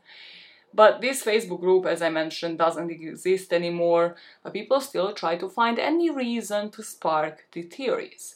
Like Avril never promoting a secret bar, the jig is up, Melissa. So what is Avril say in all of this? As I said, I wanted to give you the perspective of being in her shoes, when someone kills you off for a few years. So in 2014, for the Brazilian press, they finally decided to question Avril when she was touring there. I was reading on the internet, and some people say that you were died, and this is a clone of you. Have you read about this? I didn't hear about it. I just hear about it from... I'm hearing about it from you. Mas existem provas que você não é a Avril Lavigne. Well, I'm here. And I'm in Brazil. Não é verdadeiro. It's a clone. Can you tell? And in this interview, she would say she's there, in Brazil. She's not dead. People are just bored and need something to talk about. In most of these interviews, whether or not I can play them, to summarize them, she doesn't seem like she cares about it in much detail, that she even knows about it in much detail. Like, she knows roughly about the theory, so it's like the knowledge that I had maybe going into it. I don't think she knows about all the morbid details that I have told you today. And she just says in this Facebook Live, I think this was, it just doesn't make any sense to her, because some people focus on how she hasn't aged, which is two completely opposite things, if you really think about it. Even if Melissa took over, well, Melissa would have then aged. However, there's like a divide of people believing in the conspiracy theory, and then others believing like, oh, she has just never aged, she has looked completely the same. And that contradicts the conspiracy theory. Yeah, it is weird. I think they don't have anything else to talk about right now. So at least they're talking. And I think it's like really silly that anyone would even believe that, but yeah, it's this huge rumor. It's not even just a rumor. It's that I'm dead. Aren't they saying like that? Like I'm an imposter. I'm an imposter. Mm-hmm. Damn. So I like that different. But then at the same time, other people will say that I haven't aged, and they'll take pictures of me from like way back. And like now, and be like, oh my gosh, she doesn't age, she looks the same. So it kind of doesn't really make any sense. I think people are just bored and they need something to talk about. In 2018, she was interviewed for a radio show in Australia, and here she said, some people think that I'm not the real me, which is so weird. Like, why would they even think that? The radio hosts here, however, bring a point that is brought up a lot in this case, and that is that Avril never actually flat out denied that she had been replaced, and suggested that technological difficulties during the interview were a suspicious coincidence. And again, that is a big part of the evidence that people use in this case, that Avril just never denied these rumors. Like, why wouldn't she just come and publicly outright say, like, this is bullshit, like, of course I'm not dead, like, this is why, you know, like, people around me would be able to confirm it. Like, why never do that? And to me, I say, why do it? Why do it? She just moved on with her life. From everything I read, she doesn't really care about this theory, she doesn't know about it in much detail.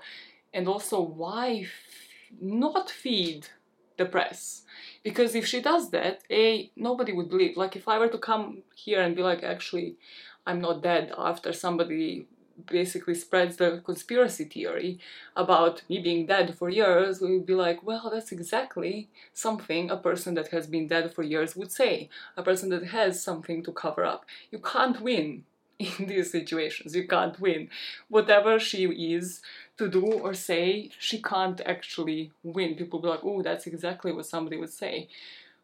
Rather, if she is to stay silent, the publicity keeps this theory ruminating for years, and she stays in the limelight. Something that I don't want to see as a comment though, and this is where it brings me here.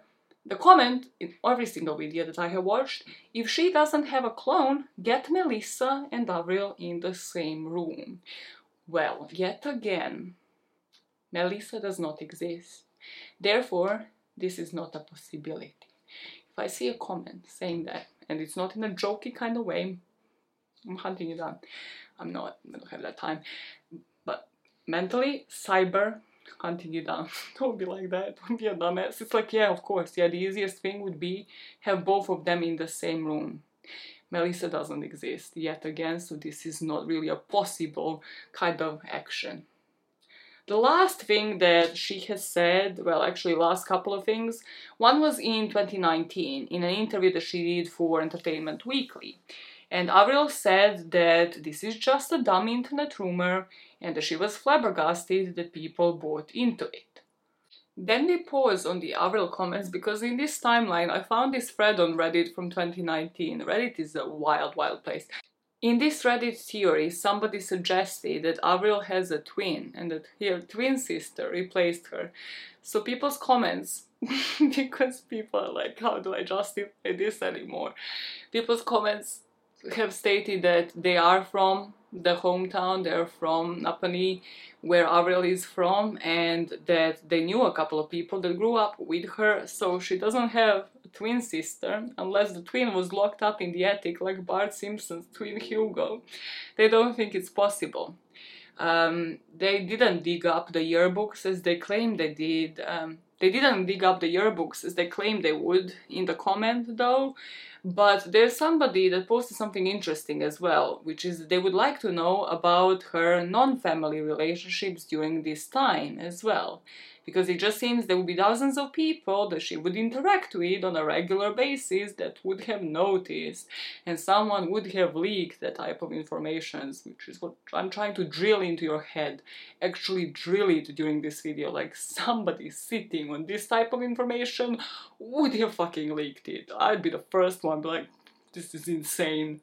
What the hell? This is insane. I'd be like sitting on it saying like, what is she gonna do? What's this Melissa gonna do with Avril's life? And they'd be like, I don't like it. I'm gonna leak it. I'd be the first person to be like, no, I wanna go back to Skater Boy. What is this bullshit? And then I would leak it. Just a bit of insight into my inner thoughts. The last time she addressed it was, well, actually in a TikTok trend in 2022. It's one of those, like when you use one of the popular signs, no, please explain TikTok trends to people, and then, you know, she just, just play it over it. Just please do not, like an ageist, like try to explain TikTok trends. Well, she said like the most common question, she didn't say it, she showed it in a TikTok trend. Please stop, for the love of God. Yeah, the most common question that she gets is she dead? And replaced by a clone.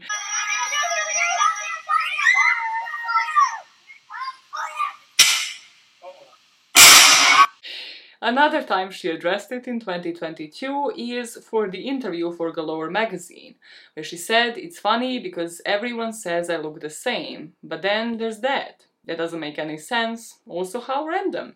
When people bring it up, and it's been brought up to me for like years, that there's this conspiracy theory that I'm not me or something. I'm a clone, question mark.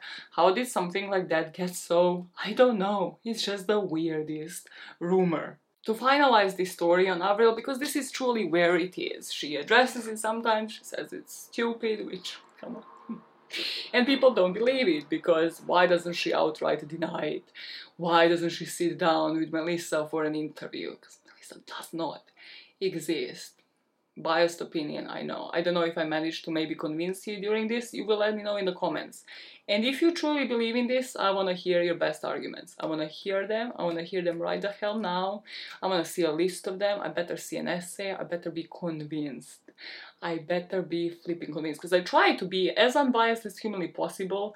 Trying not to make as much light of this story as so many people did. Trying not to sensationalize it as hard as it is with this stupid blog post. However, to finalize this story, let us go back to Avril. Like her legacy from that point on, and also even the background that we have spoken about. Avril maybe, yes, wanted to break away from her family. Maybe she did want to kill the old Avril in the sense of leaving somebody behind, leaving the teenage Avril that was struggling and trying to break away from a religious family behind. She, I don't think, ever outright says that, by the way. It just kind of insinuated. And she says that she was closest to her grandpa compared to like her parents and the rest of her family. But from what I have seen from the background years, they had supported her enough when it comes to like her music career. She, regardless, has finally made it. She has made a million contract deals, she has released the album, she has reached the fame and still stayed true to herself for that moment in time. And then her grandpa dies, that clearly affects her and it's visible through her next album. However, she still goes out, doesn't even cancel the tour, doesn't even cancel the performance. She says she doesn't want to quit. She goes on stage and performs at the hardest day of her life, what we are to believe. And then people say, despite of that, despite of her still wanting this career, fighting through it, that this is when she decides to die in the most morbid way. The doppelganger that there has never been proof of existing then takes over and just continues living a lie, and everybody else knows of it and supports it and doesn't leak any information. I'm just trying to, again, recap that part and see if that fits into that conspiracy theory for you, where she was in that moment in time. Or maybe the story that flows better is, yes, Avril has changed her style depending on her mood, and her albums have reflected that, and her style has matched that.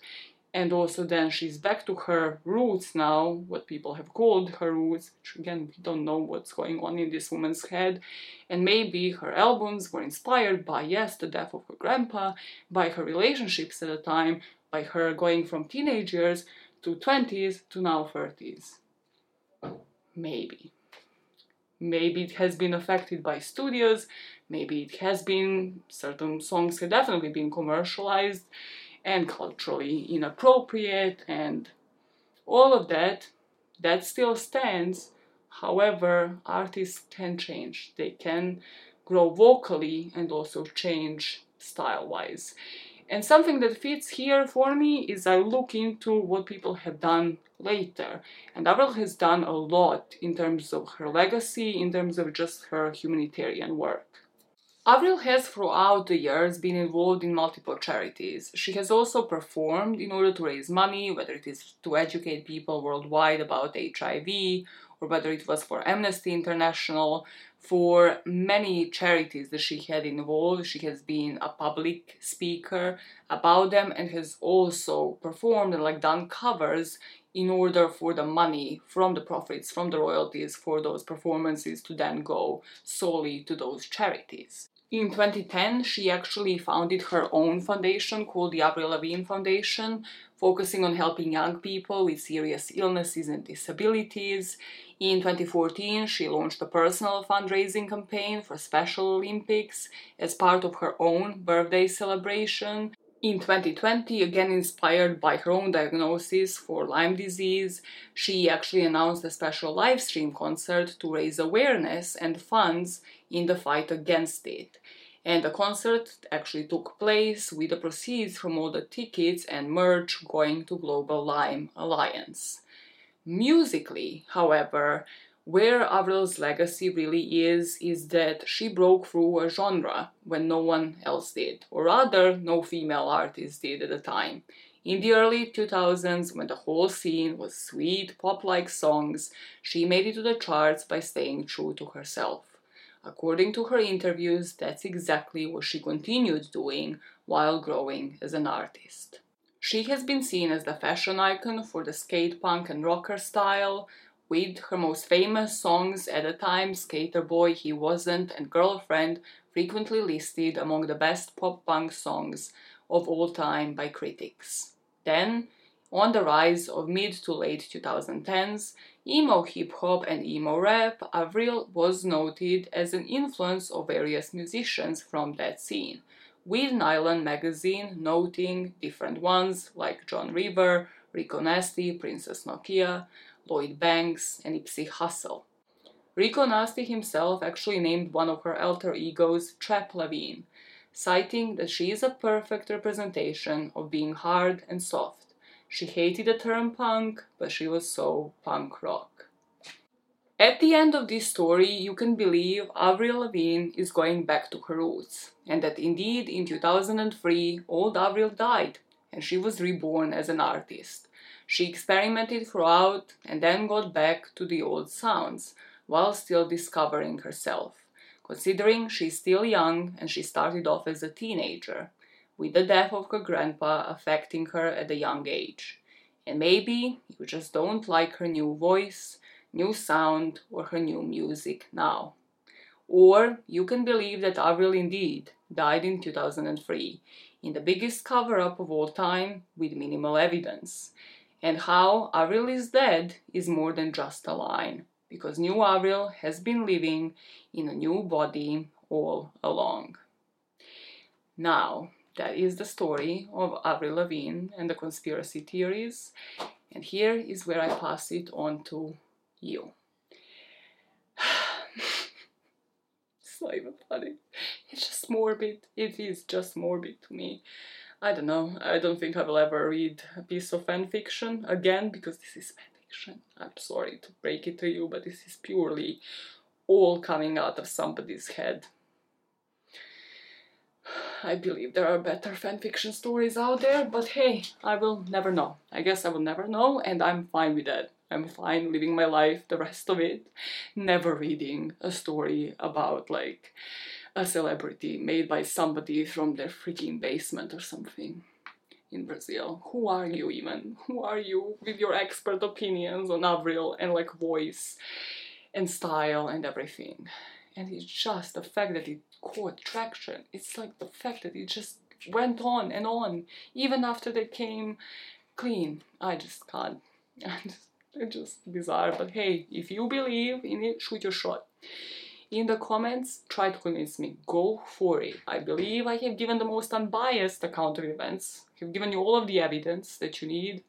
And if you believe it, my brothers and sisters, put it in the comments. Try to convince me. I don't think you'll get there, but you take up a challenge. Come on, take it up. Take it the fuck up. Let me go. Let me go now. Who is keeping it, Mike? Who is truly keeping it here? Who is keeping it? Honestly, if I ever make it in life and somebody starts the conspiracy theories, that I'm like, just find a better hobby, because you cannot win. You can't convince somebody. You can't convince them. I will not be able to. Avril can't. She's a fucking motherfucking rock star. Okay, debatable.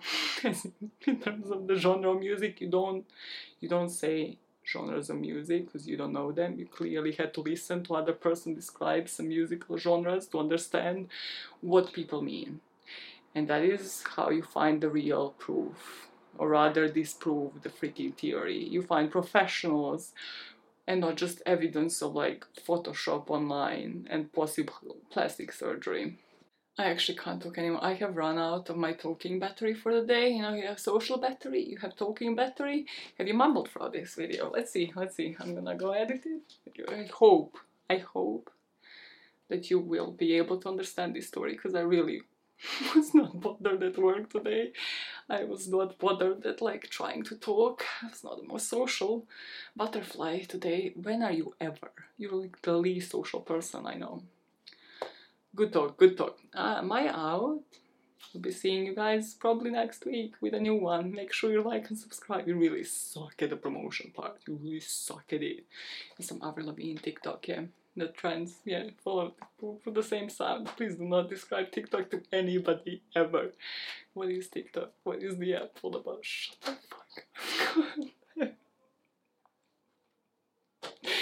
Hey, it helped me, the algorithm helped me figure something out, and you ruminate on what the algorithm helped me figure out. Or no, because don't mess with my life. Don't fucking figure out a single part of my personal life, okay? I will hunt you down. I will reverse image search you. Reverse image search, you would think like it actually works and like it helps people. Honestly, has never helped me find a person. Like, TV shows really lie to you. Where is this chat going? Reverse image search. Go try it. Go try it. See for yourself. I've tried, I think, even to search myself and it didn't work. So, because I had to, okay, listen. I had to understand, wait a minute. So I wanted to find somebody at work, right? So I wanted to see if I screenshot their picture on Slack, if they will be alerted. And so I practiced on myself. I screenshotted my own picture on Slack. It's a sad story. I didn't say it's a good story. And then I reverse searched myself, and I don't think I found myself. And then I was like, okay, cool, let's try with that person. My first reverse image search was on myself. This is so sad. You really need a life. Like, you really need a better social life. What to reverse search image? I'm out. It's just something. Sure, go try it yourself. Try it yourself, okay? If you don't believe me, try it yourf. You'll lead nowhere. Fucking Penelope Garcia and like everybody lied to me on the internet. And on Criminal Minds. Mostly Criminal Minds. I have been lied to. I will live with it. Bye guys, my out now. God, so pointless. Why do you like this?